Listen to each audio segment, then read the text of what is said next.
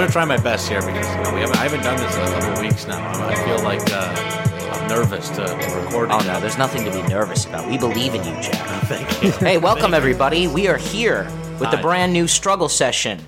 And returning from Thailand is our co-host, Jack Allison, who Leslie has graciously unfired. Yeah, Yes, thank I you so much, graciously. Leslie. Yeah, you're welcome. I want to, welcome you back to the show. I want to just want to point out to the fans that this is the result of arbitration. Jack is very, very litigious. Oh, yeah. Yeah, and he bought some high-powered attorneys. I believe he actually hired the Kroll firm, the same lawyers that Harvey Weinstein hired to come after us, come after myself, my family. Yeah. Basically, Just dig up any kind of dirt that ever could be tied to you in any way whatsoever, and use it to ruin your life. If I don't get what I want. Yeah, but fair is fair. So that's why there was that Mossad agent going through my mail. Yeah, yeah. But fair is fair, and Jack's back, and I'm obligated to say that I'm very happy to have him back. So how was your honeymoon, Jack? It was wonderful. I got to lay on the beach, relax, and post. I did a lot of angry posting. I'm actually noticing now that I'm back from the honeymoon that I'm doing less posting because I have, less free time. So it was a beautiful place to sit back, relax, and think about how Hillary Clinton shielded a sex offender and things like that. Oh yeah, No, you weren't here for that. Yeah. I think I was good gone stuff. for sort of the tail end of that. I missed the State of the Union, which was nice to miss. I missed basically like the whole of the Olympics, which has been just fine. I don't give a shit about missing. Yeah, we the haven't Olympics. really talked about the Olympics at all, but it is remarkable how NBC has constantly managed to top itself with its shittier and shittier coverage. Yeah, all I have seen from the Olympics is that there was some stuff about like Kim Jong Un's sister is bae, and then everyone got mad about saying Kim Jong Un's sister is bae, and then people got mad at the people that got mad for saying it was wrong to say that she's bae, and I just don't even know where I'm supposed to stand on whether or not Kim Jong Un's sister is bae or not. I just want to make it very clear. It's very important that you, as a person who will never, ever, ever set foot in North Korea, have the exact right opinion about North Korea. And whether or not she's bae, right? Yes, exactly. Yeah, very It is kind of funny seeing like all you have to do to get positive coverage is dump on Trump. Like you could literally have like somebody in prison for life for like eating 3 toddlers going Trump is bad, and they'd be like serial child eater and has the right political view. I think that Harvey Weinstein's going to be doing a tour with Rob Reiner pretty soon. That's the smart way out. Like, Harvey, if you're listening, and I know you are. That's a smelly condo they'd be staying in. I actually saw that Harvey's daughter's apartment in West Hollywood is now up for rent, and it's $7,500 a month. So if we want to crowdfund that and have a Struggle Session HQ in Harvey Weinstein's daughter's apartment, it's big, obviously. How many times do you think Malia Obama visited that very space? Oh, God, like twice. Probably it is the case. That must have been like the worst. Like, hey, so you're gonna go? Malia Obama actually has had like a brutal Hollywood career because before she was Harvey Weinstein's interns, she was a PA on Girls. Yeah. So she's seeing how bad it is. Yeah, no, that's like a pretty good. She probably got a pretty good lay of the land of how terrible this is. I'm surprised she's still in the country after working for those people. That makes me wonder, like, what kind of father is Obama that he lets his daughter intern for Girls? Like, the Harvey Weinstein thing was bad, but fucking Lena Dunham, like, come on. Well, what else is going on? So, yeah, Thailand was pretty good. I got to see a lot of temples and things like that, which I think are cool. And I ate a lot of food and hung out on beaches and stuff like that. Like, I really don't know what else to say about the honeymoon. Frankly, it's a little strange, that I do some kind of show where anyone will have any interest whatsoever in how my honeymoon is. You're a married man now. I am a married man now. How does that feel? It feels like I have to get the work done to get Kate on my health insurance because that was the whole point of this thing in the first place. And I'm going to fucking lose it at the end of the next month if I Well, who knows? I have no idea. Maybe some money came through or something, but I really, that's what I think about being married. I'm rusty on this. I'm rambling a little bit. No. That's okay. We're getting back into the groove. Yeah. It's sort of like when Austin Powers came out of cryogenesis and had to just sort of adjust to the new world. 40 years have passed. Yeah, I mean, I read a lot of One Piece on my honeymoon, which is not maybe something I should like admit for something that will be on the public record for the rest of my life, but I did. It is true. Whoa. Take a step back. You are in a One Piece Discord channel. Uh-huh. So why would you gotta wear that shit with pride. I do wear it with pride. Fly the flag. There is that, like, you know, it's like... we're going to have to cut this part out, but like when that Rob Porter stuff was coming out and they were like, he called his wife a fucking bitch on the honeymoon. I was like, someday is it going to be in like some article that's like, he read One Piece on his honeymoon? Don't cut that out. That's amazing. Keep that. I refuse to let you cut this. It's is this going to be in some like rundown of me someday? Like probably. And I'll deserve it, to be honest. Yeah. So speaking of, you know, One Piece and manga and anime, I just found out today that there's another brother in the pro anime struggle, Mr. Michael B. Jordan, star of Black Panther. Mm-hmm. He's an anime bro. Like, you could tell by looking at him, like, especially when he was younger, before he got all swole, that he was totally the black dude who was in the Dragon Ball Z. No question about it. Like, it's only because he's famous that we didn't notice before. We haven't talked about this much, and I think we should eventually, like, this is worth its own deep dive episode, but, like, the interlocking of black and Asian culture is really cool. There's, like, really cool stuff. Yeah. I mean, it's everywhere. It's in anime. It's in hip hop. It's in old kung fu movies. It's an aesthetic. Yeah. I mean, all you have to do is go to any like Capcom or Street Fighter tournament, and there's like barely any white kids there. It's all Asian and black kids, and it's a part of cultural fusion that we don't really talk about as a society, and I don't know why. Because it doesn't involve white people. Yeah. That's basically like it's funny. Like some people will get, because I lived in Japan for a few years and people know I like, you know, Japanese stuff. People will yell at me and like try to call me, oh, he's a weeb. I'm like, bruh, weeaboo is an insult that white people use against other white people because you think Asian culture is inferior. So that's why that insult works on other white people. It doesn't work on other black people because we don't have that whole hang up about white supremacy and shit and looking down on other cultures. It's basically like calling a black person a wigger. Basically, like that's exactly what weeaboo means. It means Wapanese. It's like a substitute for Wapanese because So calling black people weeaboos, that just means you're super duper white. Sorry.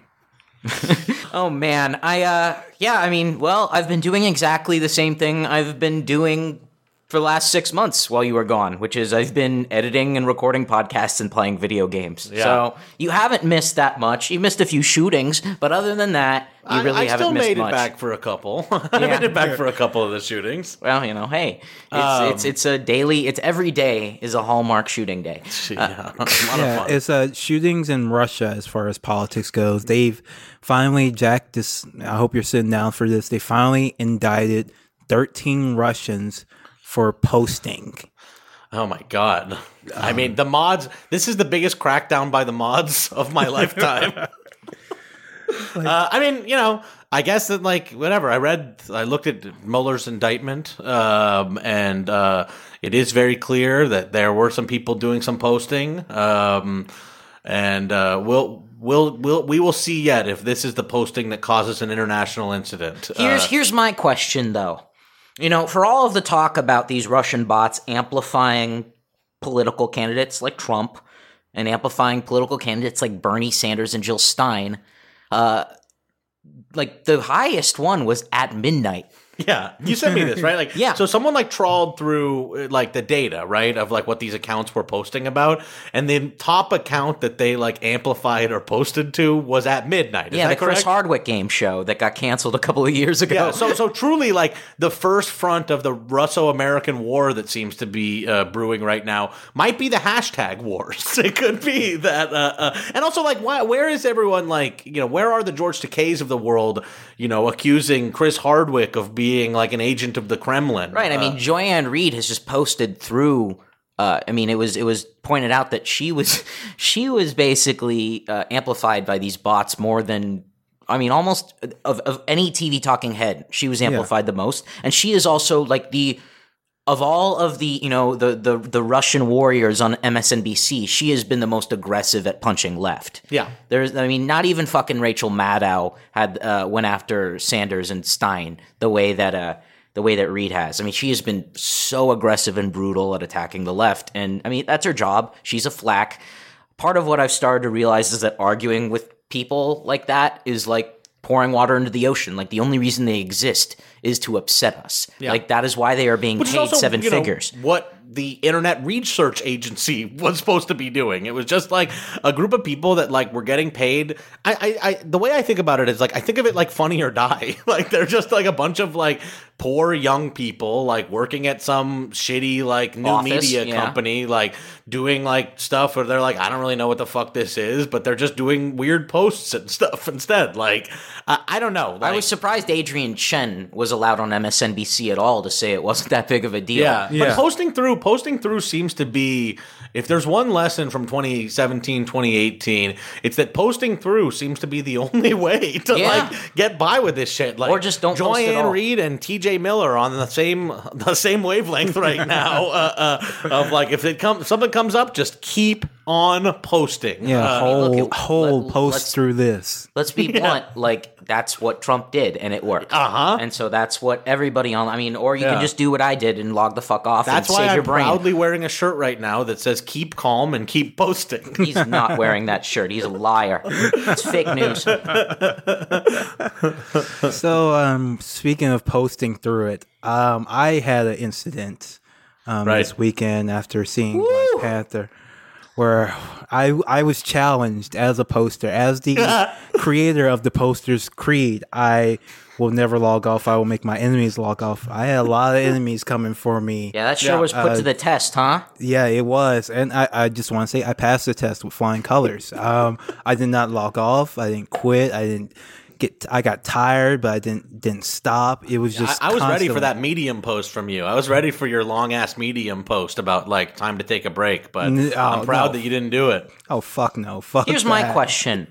When for-profit corporate media outlets build entire articles around your tweet, does that make you a contributor? Are you now a contributor to The Root by virtue of the fact that they wrote an entire article about your tweet? Well, looking at my bank account, that would suggest no. I am not technically a contributor. I should put that in my bio, though, that I contribute to The Root and Atlantic and /Film.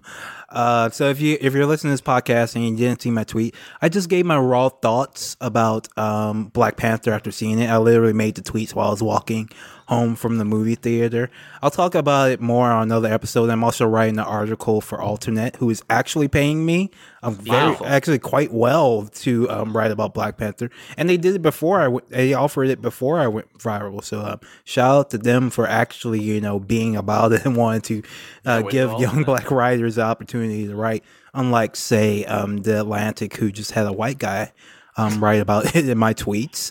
But yeah, I gave my thoughts on the film. I really disliked some elements of it. I found it like distasteful on like a moral and ethical level. Like I didn't really expect a lot going in it. I didn't expect it to be a revolutionary movie, even though it was marketed as such. I mean, they're marketing it as revolutionary while selling Lexuses. So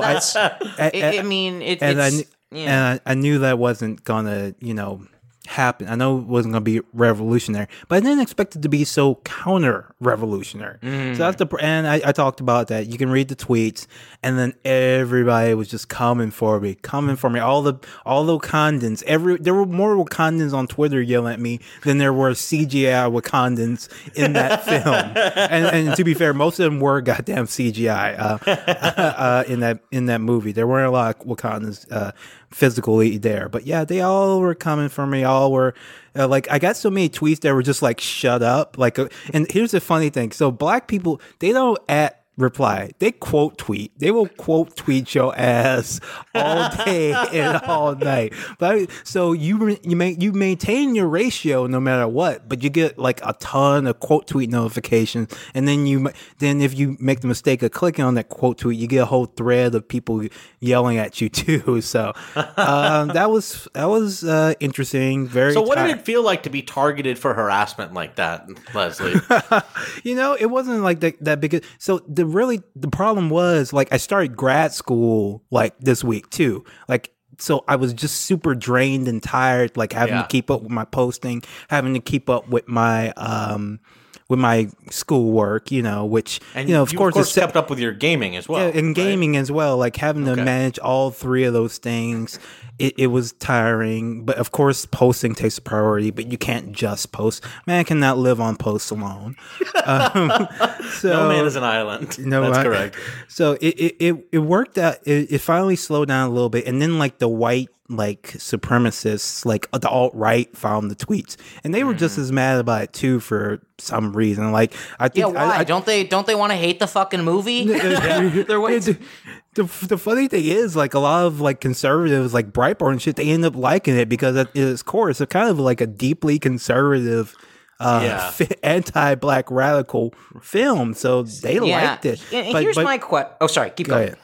No, just my question is: do you think that the conservatism of the film comes more from the ideology of the filmmakers, or more from the idea that a cinematic universe needs to maintain its status quo in order to keep making? If you change too many things and actually disrupt the status quo in one of these Marvel movies, then our plans for Infinity War are fucked. So, or maybe a little bit of both. All right. So I feel like I don't think the filmmakers necessarily are consider themselves. I don't think they consider themselves to be. But I think there's shit. It's hard to say because I want to give them the benefit of the doubt. But then I look at shit like, Hunger Games or even Wonder Woman, where that's, for what it is, it's a film that says, hey, being a radical is good. You should fight oppression at any and all costs, and that doesn't make you the villain, that makes you the hero. Like, that's very clear in Wonder Woman, Star Wars, Hunger Games, Maze Runner, go down the list. We finally get to a black film, and it's like, well, we need to think about this. We don't want to be as bad as the people we're fighting, and stuff like that. Like I said, I'll get more into it in the article and our future podcast on it. But it just left a bad taste in my mouth. Like, I actually think it would be better if they just kind of left the political aspects just out of it. Like, you don't have to try to make it political. You don't have to try to make it real world. Just say, hey, this Killmonger guy, he just wants to steal vibranium and sell it to people. What's wrong with that? Like, just do that. Just do that. And this movie doesn't become as distasteful. And then maybe the conflict at the end where the Wakandans are killing each other, which kind of turned my stomach. But at least if it was if the conflict was about, okay, some of us are gonna be loyal to our king and some of us are gonna be loyal to T'Challa. This is assuming that they had actually established who T'Challa was before then, because they did not in this movie, unfortunately. And then that be the conflict, then okay. But like, if it's like black neoliberalism versus black radicalism and they're killing each other for that, like, I wasn't into it at all. Like, it just didn't work for me. And the neoliberals won at the end, and T'Challa becomes like Bill Gates Obama by the end. And it's just like he opens up like a outreach center and charter school. It's like Wakanda has decided to participate in the profit motive. It's like the end of the film. Yeah, but I don't want to get too deep in it. We'll talk another episode about the actual film. But the posting war, oh my god, that was crazy. Whew. Somebody posted like an image of like Guts and the 1 versus 100 fight, and like that's how I felt. You said that some of the chuds were less disrespectful to you than some of the white leftists going after you for shitting on the movie. No, Bill, to be fair, like those are just the weirdo white leftists who are just always mad about anybody who likes or has a podcast. So they don't have any like actual disagreements about. They're just trolls. They're just trolls. They're just trolls mad because they didn't start a podcast sooner. Like it's so funny. Like they're trying to convince people that like Chapo Trap House is super racist and that's why they're so mad at it. And so they spend their time like attacking me to prove that Chapo Trap House is racist. Like they're calling me like K. Halper's like a Uncle Tom and like K. Halper's pet project and like shit like go. That's like, sick, man. Like real sick racist shit. It's dehumanizing. It's not. It's. And these people call themselves leftists, and they think they can talk down to. I mean, that's oh my god. Yeah, it's so sad. But the thing about it is like they're nobody, they're nothing. Right. Like you just block them, and then they don't exist because no sane leftist ever deals with them, and they can just be what the weirdos of the world. But I do want to say one really cool thing that happened was Red Kahina retweeted my critiques of the Black Panther and retweeted a link to Struggle Session. So, folks, we made it. We made it. Like Red Thank Kahina. you, Molly. We truly appreciate it. Nothing but respect for our Red Queen. Nothing but respect. We love you. Thank you so much. I just want to say, coming to the end of this segment or whatever, is that I saw the Black Panther movie and I loved it and I thought it was inspirational, and I have no problem with any leftists online ever. You guys been gaming at all? I have too much, like a astonishing amount of video gaming. I think that I was like so built up from being on this on my honeymoon and only having the Switch that I just like wanted to play so many games when I got back. So what I've been playing is Dragon Quest Builders on the Switch. I've been playing Monster Hunter, World. I broke down and I got it for PS4. I'm a sick man. I know I'll probably also get it for PC when it comes out because I want to play it. Now, what makes this Monster Hunter? What makes this Monster Hunter stand out? Makes it different because every time I play a Monster Hunter game, I feel like, oh, this is every Monster Hunter game. I haven't played that many of them. I'm kind of like you. Like I've played a few of them. I bought them and I would like get.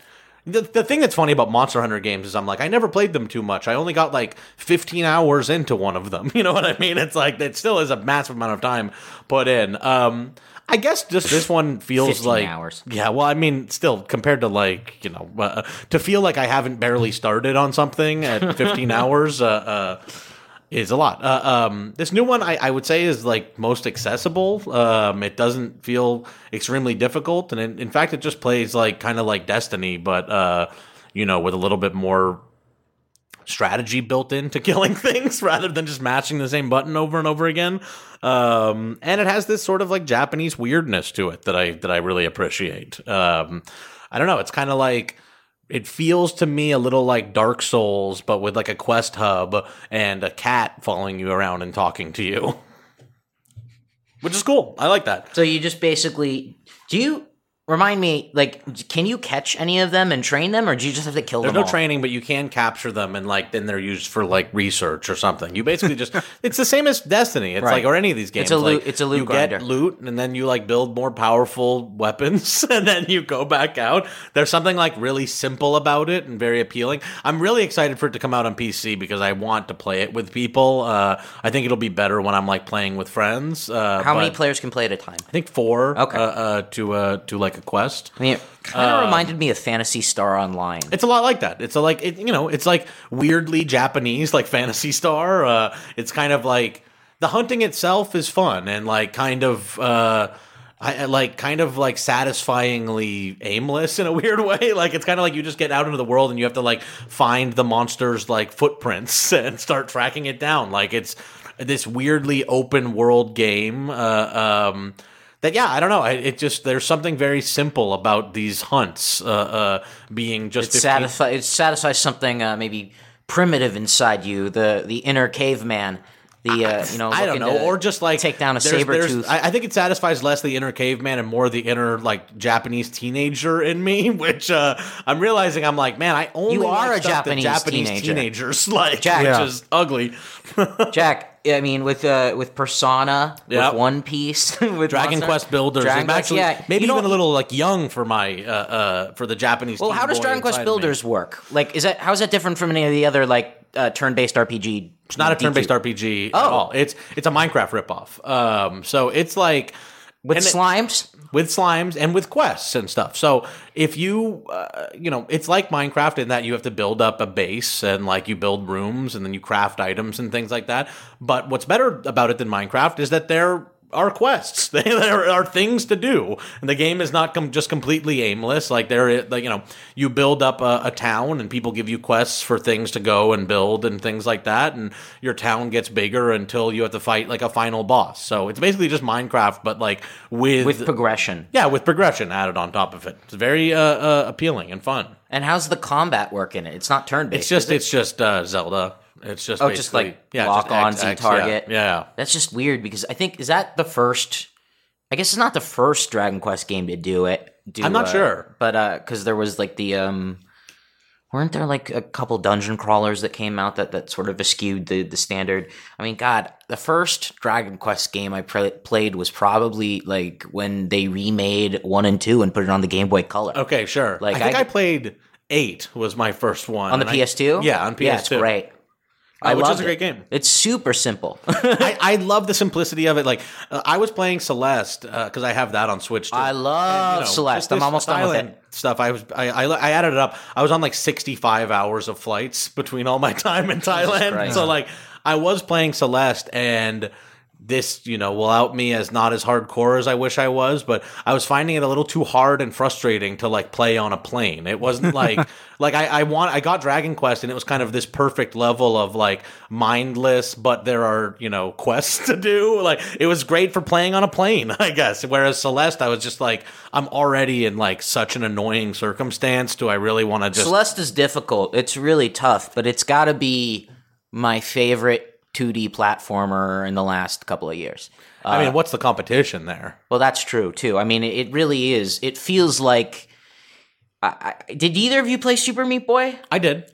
I have it. I've never turned it on. Super Meat Boy is fun, but what's missing from Super Meat Boy is any sense of progression or cohesion, Sure. or it's like each level is its own level, and then Super you're just Meat Boy speed running through it. Kind of feels like Mario Maker in like a weird sense. Like it's just these sort of like it's about process, Right. kind of more than it is about being Right, it's a game. level after level after level after level, and it's like then you can replay the level, and then you can play it in hell mode, and like then it's about learning the mechanics and getting better and better and faster and dying less and less. Celeste is basically the same gameplay, and it has a ton of like bonus levels and B-sides and extra strawberries that you can collect and shit like that. But basically, it's like it's an instant kill platformer with a dash mechanic and a climbing mechanic. But what separates it is that like the story is really good. Yeah, the story is good. I mean, there's only basically like 3 characters, and like to be fair, like the sidekick character to Madeline is kind of annoying, but like once you get over it, because he's like always taking selfies and saying YOLO what's his and name? shit. It's like Oh fuck! I'm already blanking. I was just gonna say, like, it's funny to me. Like, I love all the new indie games, and I like what's going on in indie games. But almost everyone I play feels like it's got to have like just like It's very a twee. hipster man in it. Like, Yeah, it's they're got- always just like they're like normal video games, but there's like a man with a beard who wears plaid in and like it, and instead there's of always tails. taking selfies. Yeah. I am blanking out on the name of the guy, but I'm gonna Theo. Theo's his Theo, name. okay. Thank you, internet. And I don't really mind Theo that much, but if I'm going to make fun of anything, it's just I would make fun of a little Theo. tweet. But that said, the what I really loved is the main girl, Madeline, the main character you play as. She's like, got to be like 18 or 19, and I mean, the whole game takes place in Seattle. Like it's and or it's about around like, Seattle. depression, and it's about It's anxiety. It's about anxiety, depression, and the villain in the game is her inner dark side, like the one who is fucking up her client. I know, but Who gives a shit? I'm sorry. Like, who the fucking cares? it's fun. It doesn't sound like it. All right, well, I gotta speak But on this. Leslie, there's a good boss fight where you learn how to deal with depression by blowing a feather in the air. Oh, Jesus Christ! It's not- I hate It is good. it's so pretentious. It's so pretentious. Yes, it's pretentious. So many but of these. it's twee. It's so pretentious. There's so many of these I'm a 2D sucker. any indie game. Like I am not. I don't get into the twee shit. Like just let me like blow some shit up, cut some heads off, fight some demons. Like you don't have to make it be about like how your last breakup. You know, like that doesn't need to be like. But why indie not? game. Why can't games like Okay, also or- be about that stuff? Like Okay, that's if- my thing. Is I'm how- like I like all of it. How about this? If you're going to make that game, like I need you to put a little bit more effort than like 2D block characters. You know, make a sinuous sacrifice. I don't know. If you're going I- to be depressed. Senua's Sacrifice, to be fair, was like the only AA game that's come out in the last like 3 years. Like, well, actually, that's not true. Because Oh yeah, we can get into it now. But like, well, we're gonna be talking about Kingdom Come shortly. Oh, God. But I do want to. Just for a second here, I'm like, you know, I don't. I appreciate what Leslie's saying, and I support his right to say it. Of course, I think he's wrong on Yeah. Celeste, but I'm not but I saying also this. do- I'm not if you saying played Celeste. Towerfall, Like, it's let me say, I'm not saying Celeste isn't good. I'm not saying it's not interesting. I'm saying I don't. This is the stuff that does not sell me on a video Right. game, and I do not care, and I almost never well, it's want to made hear by about it. Canadians, Leslie. You got to understand. It's tough to. I mean, it's tough to But, say that like- because it is like it is a great platformer on its own, and this stuff is like an effective part of what makes it sort of stand above. But also, it is fucking annoying when you say it out loud. Yeah. Like that's the thing. I'm sure it's an enjoyable experience, et cetera, et cetera. But like people talk like there's 100 games with that description of it, and like I'm just over it at this point. Like, yeah, depression is a thing. Depression is bad. Depression is real. And you made a cartoon video game about it. Okay, what do you want me to do with that now? You made the 500th cartoon video game about Yeah, but depression. this one, I mean, here's the thing. But this though, like, one is special. But this one well, is the reason special. why, the platforming is fucking great, and that's like what Okay, it boils down that's to. what I'm It's like- saying. That's what I'm saying. It is funny that like this at this point now is like as hack as anything. Like it's like in the world post Braid and everything like that. Like maybe someone should make an indie side scroller that's like not about Celeste breakups. is, Yes. Celeste is way better than Braid. Like, Yeah, but the thing is- Braid is good. Like let's Jonathan not, like, Blow is a revise much more history. pretentious Braid was developer. a good game. But the thing is, like Braid came out 10 years ago, so it's there's nothing special. Like you might as well say, oh, this game is about this renegade space marine who goes and fights aliens, and like, as if that's like supposed to be impressive to anyone. Like it's the same thing. Like there's no difference at this point. It's become a fully formed trope. There's like you could probably do a whole like Steam playlist about games dealing with these themes, and it's not bad think to these things. But I just don't. I never want to hear about it again. Well, I think the indie games phase has spent the last 10 years in sort of its garden state phase, and never mind. That joke didn't. I was trying to make a Zach Braff joke, then I'm like, nobody even fucking remembers Garden State. Yeah. Like that's how old I am now. I like Celeste, and I especially like Towerfall. Did you play Towerfall, Leslie? I played. I haven't on PlayStation 4. I played some of it, like because it's for like 4-player co-op. I never got 4 people to play it. It seems cool. I used to do a lot of 4-person, and that game is fucking hardcore. Like, I actually have to, like, I'm going to hand it to the people over at Matt Makes Games, for even though that, yes, the plot of this one is about dealing with anxiety, which is as indie game as it gets, these guys know how to make a hardcore video game. I'm not going to stand but for that's the thing, this Celeste is bullshit that fucking- Leslie's saying. And you know what? Now I'm going to fucking get on you on Celeste Twitter. is fucking difficult, and that's another thing. Like, while it's dealing with like anxiety and frustration and depression, I am actually causing that in getting you as frustrated well. as I keep losing. I died in one of the levels. I died 1,200 times. It was a B-side, which was one of their extra hard bonus unlockables. Literally 1,200 times, because you have a death counter, and I mean. It's hard, but God, I mean, when you beat a level, it is very satisfying. And you know what? I did feel like I climbed a mountain. Okay, well, Wow. speaking of indie games, all right, I've been playing a lot of Hollow Knight, which is a game where you play as a little bug with a sword, and you go and you fight bigger bugs with bigger swords. That's coming out for the Switch and soon. it's I'm fucking excited. and it's awesome. Okay, like none of this pretentious shit. It just Well, creates. did he break up with anyone, or is there like any sort of like It's basically like Dark Souls, except you're all little 2D bugs, and it's really really cool and really fun. Like it's Metroidvania ish.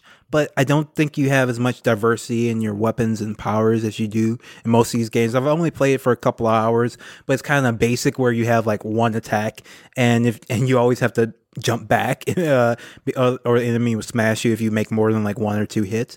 But it's a fun game. Like a lot of people are really into it. They're putting out a new free update for it. So if you're a Dark Souls fan, if you're a Metroidvania fan, I would definitely recommend it because it just looks beautiful, very well built world, and it's not about who the person who made the game, like broke up with in high school. Like it's amazingly you can make it in it's not the game. about like I think it's gonna. It's not I about mean, like how to deal as an adult with but asthma. But that's fine. Like I don't mind. Like with you've got the last year. Like there is a reason why like these themes are becoming super common. It's because an entire generation is terrified. And like that's, I think, like a more interesting thing. And to push back, I think it's becoming super common because somebody made a bunch of money making the game about this 10 years ago, and now but Owlboy, they took 10 years to make that game, or what was the other? Is Owlboy about like?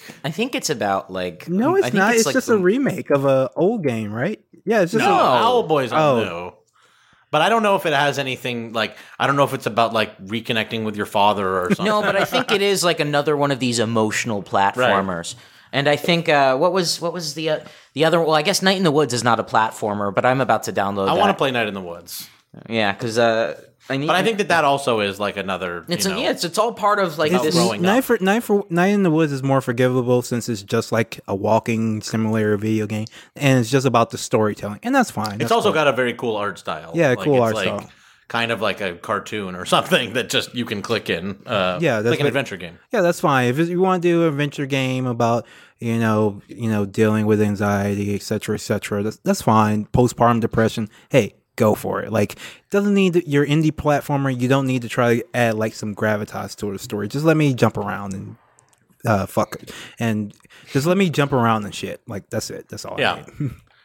Okay. All right. Well, speaking of taking away feelings. Yeah. And we have shutting down the snowflakes. We gotta talk about the big release of the week. Yeah, let's go to the other end of the spectrum here, and people who don't want all that kind of SJW bullshit in their video games and won't stand up for it.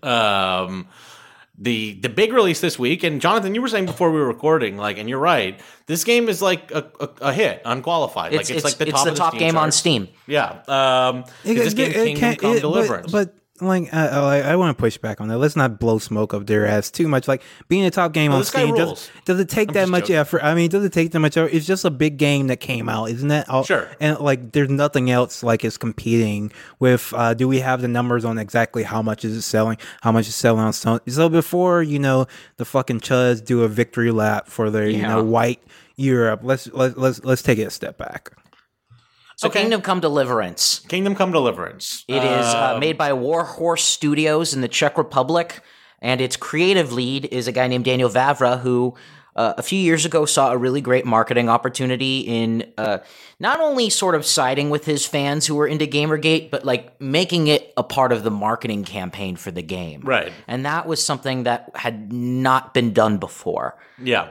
And so like, when I was trying to get my fans to not turn into Nazis a few years back, I would support and talk to these Gamergator kids because I like had a lot of empathy for them, but it's like still fucking happening 4 years later, 3 years later. That's and it's so sad. Fucking weird. Yeah. It's like anybody who was anywhere close to not right wing got off that train a year ago, 2 years ago. But like this guy Vavra and this in the studio, they're Eastern European, They don't give a fuck about, I guess, American values, and they don't want to be pushed by the globalists into putting black people into 1400s Bohemia. And so he made a conscious effort, and it was a part of advertising the game that everybody in it would be white except for the Turks. and it's very weird because So he made a conscious effort. Like I'm trying to work through how this all went down. So I've seen Vavra- the screenshots and everything like that. And I want to be very clear here that I'm on the right side of history, and I pirated this video game. I downloaded it from a torrent website, and this Vavra won't be getting my money for this game, although I do want to play it. So here's the interesting thing. Vavra was the reason why he would wear shirts that said hashtag based, anti-feminist, heteronormative, cisgender, SJW hater. He was always calling himself proud shitlord. He was sort of it's very interesting because we look at Gamergate from a very American lens, but in Eastern Europe, where a whole lot of the remnants of the AA industry are, it's the social values are not the same. And so there's a lot of anxiety. There's the head of People Can Fly Studios, Adrian Schlemars. I don't know how to say his name, but he made Vanishing of Ethan Carter and Painkiller. He is more of the moderate, both sides liberal Gamergator. But this dude Vavra is on the whole other end of this spectrum. He is a dude who if you go and look online, he argues with people for days about whether black people existed in Germany in the 1400s or not. And he makes it a part of the advertising. He is actively courting And so Europhiles. I feel annoyed by this because, why the fuck do I now I have to not play his fucking game or not can play his game. You pirated it. it. You have to not pay for it. It's at this point this advertising campaign has made it that I'm okay, I wish that I could just play this fucking video game without knowing anything about this guy. But now there's this moral conundrum around it that I think is very real. I don't want to give this guy money because he's a fucking asshole. Well, and that's what's but the weird game is kind of good. So the thing is, it's a real conundrum, but then it's also not. You have never watched the movie that didn't have a racist on the staff, right? It's never happened. It's never happened. Never, TV no, show, I make anything. sure. I make sure with every single movie. But you have this one guy, he's trolling, he's trying to market his game to the chuds, and then people are saying, well, you can't play it, telling people who might just be interested in playing a shittier Skyrim again for some reason that there's no magic in it. There's we'll talk through the actual game in a sec, but it's hilarious. But people who just want to play the game, they don't want to deal with this. So it's kind of a losing battle for the left to try to do these public pogroms against these big things these big movies, these big video games, when one guy involved in it is a piece of shit, because at the end of the day, most people are going to be okay with it. They're not going to care. They're not going to dedicate their lives to making sure that everything they consume is woke, Right. And the more we push, the more we put the energy towards not buying this video game that nobody's going to talk about in 3 months. That's energy that we not spending on more concrete things, more personal things that people do care about in their real lives and are going to deal with constantly. And that's kind of part of this show, is to kind of diffuse that energy, is saying, okay, you can play Kingdom Come, you can, and troll the guy for being a fucking shithead on Twitter, illegally pirate this game and troll the guy and enjoy the game.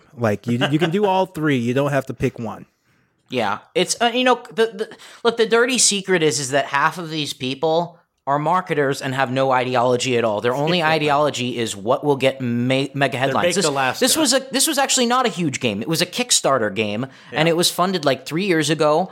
And then to keep the energy going, to keep the game in the headlines, he would just basically, that's the dirty secret about marketing, is that if you want to make money, just go against sort of the public opinion. You'll get a small group of people on your side. It'll grow and grow, and then you'll have a niche hit. And it's fucked up, but it worked. It worked. He got a publisher. He got mega sales. And now, so talk a little bit about the game itself, Jack. I think it's kind of fun and funny, what I've played so far. basically the thing I kind of like about it is that you're just kind of a little you're like kind of a shitty nobody living in medieval times. Like, so far I haven't played that much, and so far what happened is my mom woke me up and like told me I slept in too late. Then she told me that I had to help my father like make a sword. My father told me to like go get money from this guy. I went to get the money from the guy, and he told me to fuck off and kicked my ass. And then like I ran into my friends and they wanted to throw shit at like the side of someone's house. And then we went back and kicked that guy's ass. And like that's pretty much it. Like, it's kind of a funny game in that like it's not Skyrim. You're just a loser. Like, and I kind of like, you know, like the version, I want to RP this entire game and not ever become, you know, good at sword fighting or anything like that. I just want to be a loser living in medieval Bohemia among only white people. And again, there are all white people in the game. Like, true to form, that feature that they announced ahead of time is in the game. So, you know, it is like a really like interesting thing, because there have been years and years of debates over this one specific thing, and the argument that he makes is like, this game takes place over like a 12-mile radius in my hometown. There are no black people here, and there have never been black people here, and there may have been a few that came in and like traded goods along with the Turks and the Jews, but other than just traveling on the spice road, like, it just didn't happen. And like, whether it's true or not, like, this is also like a video game where you drink healing potions, and you know, I mean, like, that's a trap. That's a trap, JB. Getting into that is a trap. Like, yeah, because you're playing the game. Because nobody would, if they had put out this game with no black people in it except the Turks, that's an improvement above a lot of games that come out and nobody talks about as controversial, right? That's true.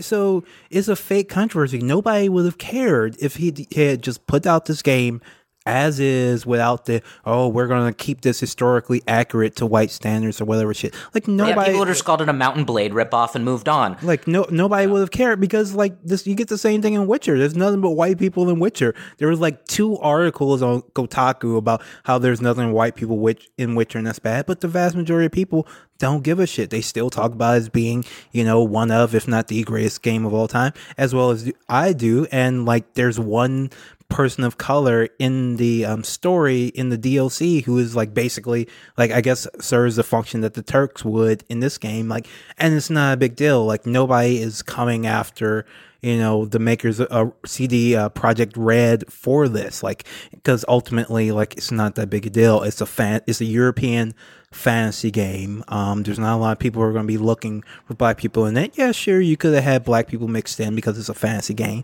but like, it's not that important, and you don't want to get.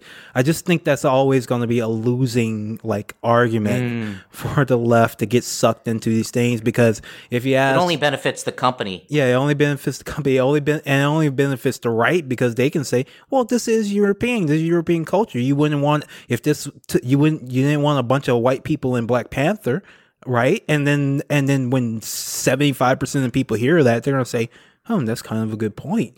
Like, it takes a long time to explain why, you know, having nothing but black people in Black Panther is different than having nothing but white people in Witcher or Kingdom Come. It just takes too much time, and it's kind of that's why I say it's just a trap. No, like, you're right. Don't play the game. I just wish. All I wish, honestly, is so that I can feel good about playing this game, is that someone would make the all-black mod that just mods every single character in the game into a black person. Like, that's the only way I'm going to feel okay playing this. Well, I think the modding community, they already fixed the save system, which apparently is absolute terrible. dog shit. It's like you have to like drink a beer to do a save or something. I mean, the game is janky as shit, and it's, you know, it feels complete. It feels unfinished. It's kind of hilarious what it is from what I've played thus far.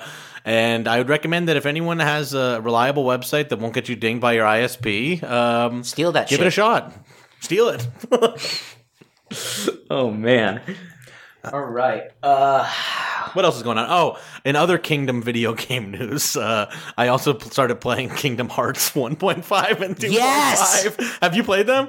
I've played Kingdom Hearts 1 and 2, and I've never played any of the spin-offs, but I've watched all of the history of Kingdom Hearts YouTube videos, because it is, God, have you played Kingdom Hearts, El? No, and I never will. I was Oh, gonna come say, on. Leslie, you can feel free to just hang up at this point. Come on. It is one of the most it is bizarre. It's one of the most bizarre franchises of all time. I'm having a little bit of difficulty playing it because honestly, like the times that I die in it, it's like so clearly a game for children that I just feel like so humiliated every time I like die in the game. Sorry, go ahead. But just my thing is like I don't like Disney. I never have liked Disney. So like mashing up, like it kind of pissed me off because it took so long for Final Fantasy games to come out back in the day, right? And it's like, all right, so it takes 5 years for a Final Fantasy game, but you're making this bullshit on the side too. Yeah. As a young gamer, that pissed me off.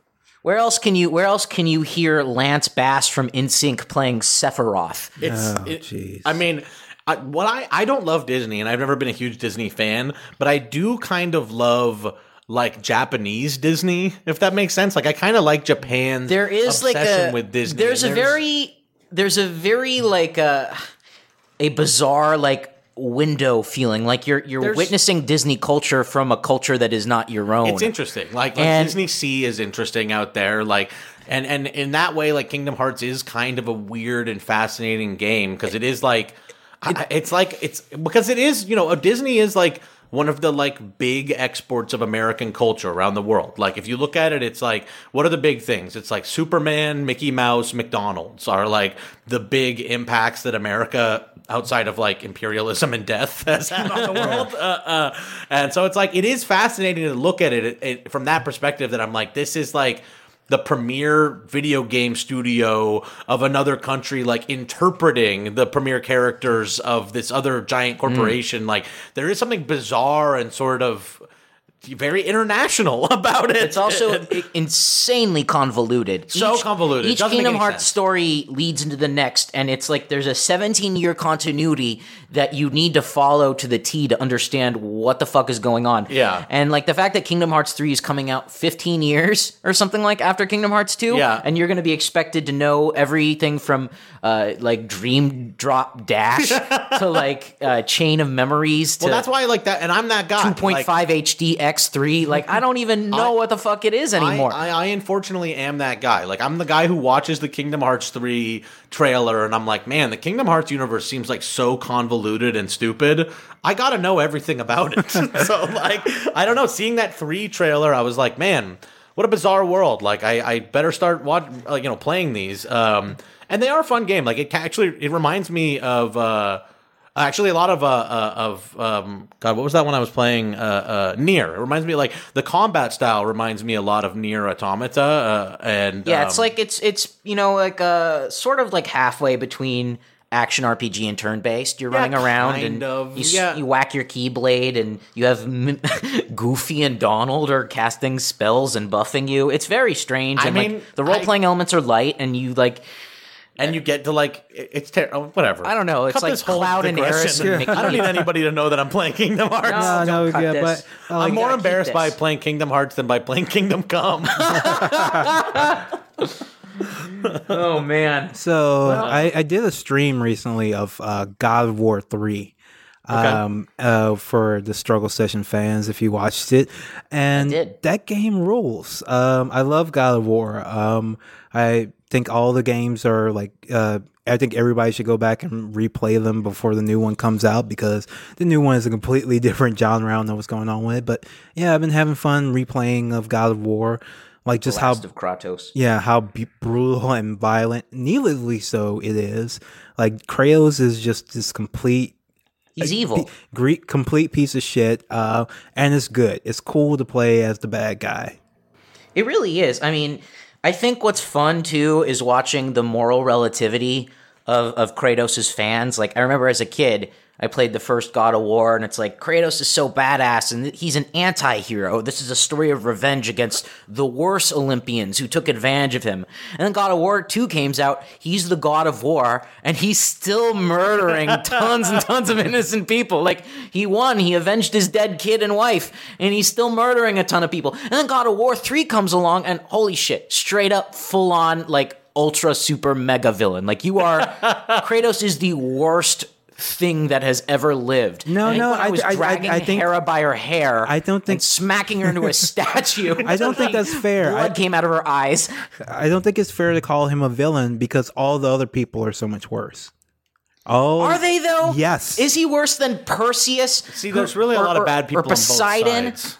Oh, I mean, he pulls Perseus's leg off. He takes the god of the sun, Hilo, and decapitates him. He pulls Achilles' legs off. To That's be right, fair. that's right. And he deserved it. He was talking a lot of shit. He was talking a lot of stuff, and he deserved it. Like I did that on the stream. Like he. What about Kronos, the god of time who helped Kratos? So you know how Kratos rewarded him by pulling out his fucking eyeball. Yeah, but at the beginning, the Titans kind of betrayed Kratos. So they got what was coming to them. They all did. That's the beauty of this story is that like Kratos isn't necessarily good or evil. He's just the end. He's just the end of their world. He's the end of the gods. Yeah, end of their he's world. a force of nature. But no, I think he's fucking evil. I think when he takes woman and uses her fucking legs to hold up a block and crushes her into goo, I think that's kind of evil. He's not evil. He just is. Okay. But now he's going to be a dad again. But I've been telling you before, it's a reboot essentially. Yeah. It's a reboot. Well, they're saying it's not though. Sony claims it's not. But of course it is. You can't look at that game and think that's the same Kratos with the same style. No, it's a completely different game. It's like when they put out the new Tomb Raider. Well, she's still Lara Croft, and technically they could take place in the same world, but for all intents, she's also Nathan Drake. Yeah, for all intents and purposes, it's a reboot, essentially. So yeah, they'll reference some of the old stuff, but he's going to be a different character. The gameplay is really it's a new actor too. I think. No, I think it's the same. I hope it's the same one because that dude was great. But he was on the dude from Living Single. He was great in that as Kratos, but. The gameplay, I have no idea how it's going to play, which really bothers me because the gameplay is the thing that makes God of War so great. It's a new Kratos. It's a guy named Christopher Judge, and the last Kratos was TJ David Hayter. No, not David fucking Hayter. Although he got railroaded. What's he up to? I should look up his IMDb. We should have him on the show. Yeah, we should have him. Oh, Christopher for the Watchmen episode. Oh, Christopher Judge. He played not Tuvok, the black guy in Stargate. Oh yeah. So yeah, it was a guy named T.C. Carson. Terrence Carson was Kratos, and he was awesome. Yeah, Kratos has always been played by African American actors, and even though he's ashen white, and I think that's actually a nice touch. No, he's ashen white because he was covered in the ashes of of his children. Yeah, that's and wife. And the new guy is the guy who played Teal'c from Stargate. So he's got a great voice. It's good. I don't know why you got to pit black actors against each other, but well, because Kratos has changed, and therefore so must the actor. That's the attitude in these studios. We don't want to remind people that that Kratos used to play button mashing mini games to fuck women and get orbs. Because there's no more sex in this one. They took out all the sex. This is not your father's Kratos. Yes, this is a calm. This is a contemplative, respectful Kratos. The world has changed, and so too must Kratos. Yeah, the Me Too movement and its effect on Kratos coming to Kotaku.com. I guarantee it. He crushed my legs into jelly. My bones were broken, and then he revisiting God of slid War into my 2. DMs. All right. All right. Well, we've been talking for a good hour. Yeah, this is an hour here about the video game. Now I got to go back home and play these video games we were just talking about. Yeah, absolutely. Well, glad to be back, everyone. I'm Welcome sorry back. that the new host search didn't work out, and you have to stick with me for the time being. That's okay. We like you, and we like your office space. Yeah. All right. Well, thank you very much, everyone. Have a good night. See you next week. Have a good night, everyone.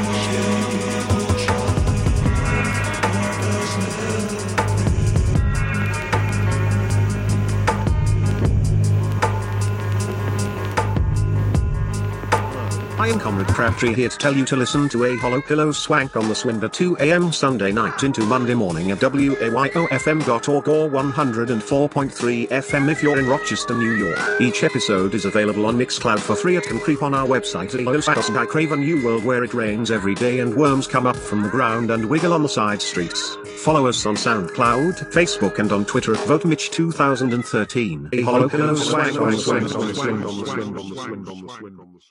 Like what you hear? Want to hear more? Check us out at patreon.com/struggle session or sesh.plus or strugglesession.substack.com for all our public episodes, commercial free, as well as hundreds of bonus episodes. Thank you to all our listeners for holding us down 5 years strong.